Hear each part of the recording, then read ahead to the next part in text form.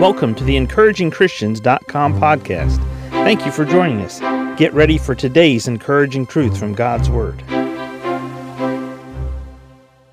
In Psalm 51, verse 12, David writes, "Restore unto me the joy of thy salvation. Restore unto me the joy of thy salvation." I want us to take a moment and think about this phrase, the joy of salvation. The joy of salvation. How do we attain the joy of salvation? Well, first of all, to attain the joy of salvation, you have to attain salvation. And to attain salvation, the first step is to recognize your sinful state. Romans 3:19, "Now we know that what things soever the law saith, it saith to them who are under the law, that every mouth may be stopped, and all the world may become guilty before God." All the world stands guilty before God. In Psalm 51, this is the psalm that David writes after Nathan the prophet had come to him and confronted him with his sin with Bathsheba. And David writes in the earlier part in Psalm 51, "Have mercy upon me, O God, according to thy loving kindness, according unto the multitude of thy tender mercies. Blot out my transgressions. Wash me thoroughly from mine iniquity, and cleanse me from my sin. For I acknowledge my transgressions, and my sin is ever before me. Against thee only have I sinned, and done this evil in thy sight."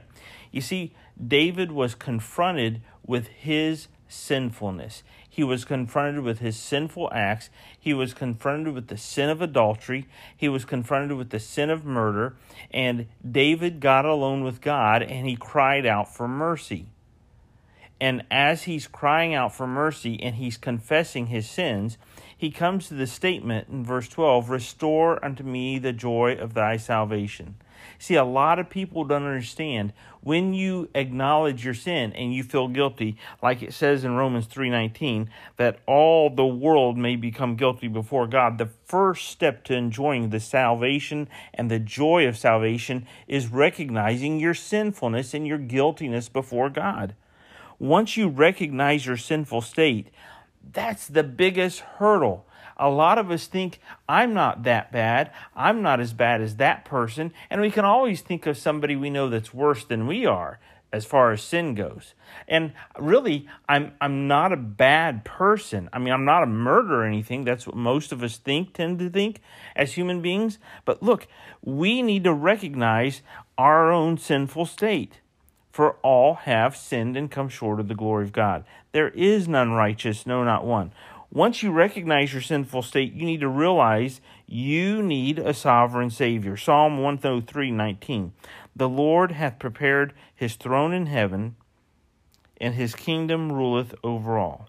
The Lord hath prepared his throne in the heavens, and his kingdom ruleth over all. When you recognize how sinful you are, you recognize how far separated from God and his holiness you are. You realize you need a sovereign Savior. God is the sovereign King of the universe. He is the one in charge. He is also the Holy One. He is righteous. He is pure. He is perfect. We are imperfect. We are impure. We are unrighteous. We are sinful. To enjoy salvation and to have the joy of salvation, you have to recognize your sinful state, realize you need a sovereign Savior, and then you need to receive the eternal saving Son. John 10:27 and 28 says, "My sheep hear my voice, and I know them, and they follow me. And I give unto them eternal life, and they shall never perish, neither shall any man pluck them out of my hand." Have you received the gift of eternal life? Do you know Jesus Christ is your Savior? If you don't know Jesus Christ is your Savior, you can't have the joy of salvation restored unto you because you've never enjoyed salvation. Number one, recognize that you're a sinner. Realize you need a sovereign Savior. And number three, receive the eternal saving Son, Jesus Christ. It's as simple as praying and telling God, "God, I am a sinner. I don't deserve heaven. I deserve hell. I deserve to be separated from you because you are righteous, holy, and I am sinful. But Jesus paid the penalty for my sins according to your word. And I ask you to forgive me based on what Jesus did for me, and I receive Jesus Christ right now as my personal Savior. Please forgive me of my sins and give me the gift of eternal life. In Jesus' name, amen. Now, it's real simple. That prayer, when you place your faith in Jesus Christ, that prayer is the reflection of your heart. It's the reflection of your faith in Him and no longer in yourself to be good enough to get to heaven. Your works can't get you there. It's only the saving faith in Jesus Christ. If you prayed that prayer, please reach out to us at encouragingchristians.com. Please reach out to us and send us an email. Contact us. Let us know. I want to be able to pray for you by name specifically, and I want to be able to encourage you and help you get grounded in the Word of God. As a believer, if you're wondering, how do I get the joy restored? That's the first step. Salvation, and then we're going to look at, again, how to maintain the joy of salvation.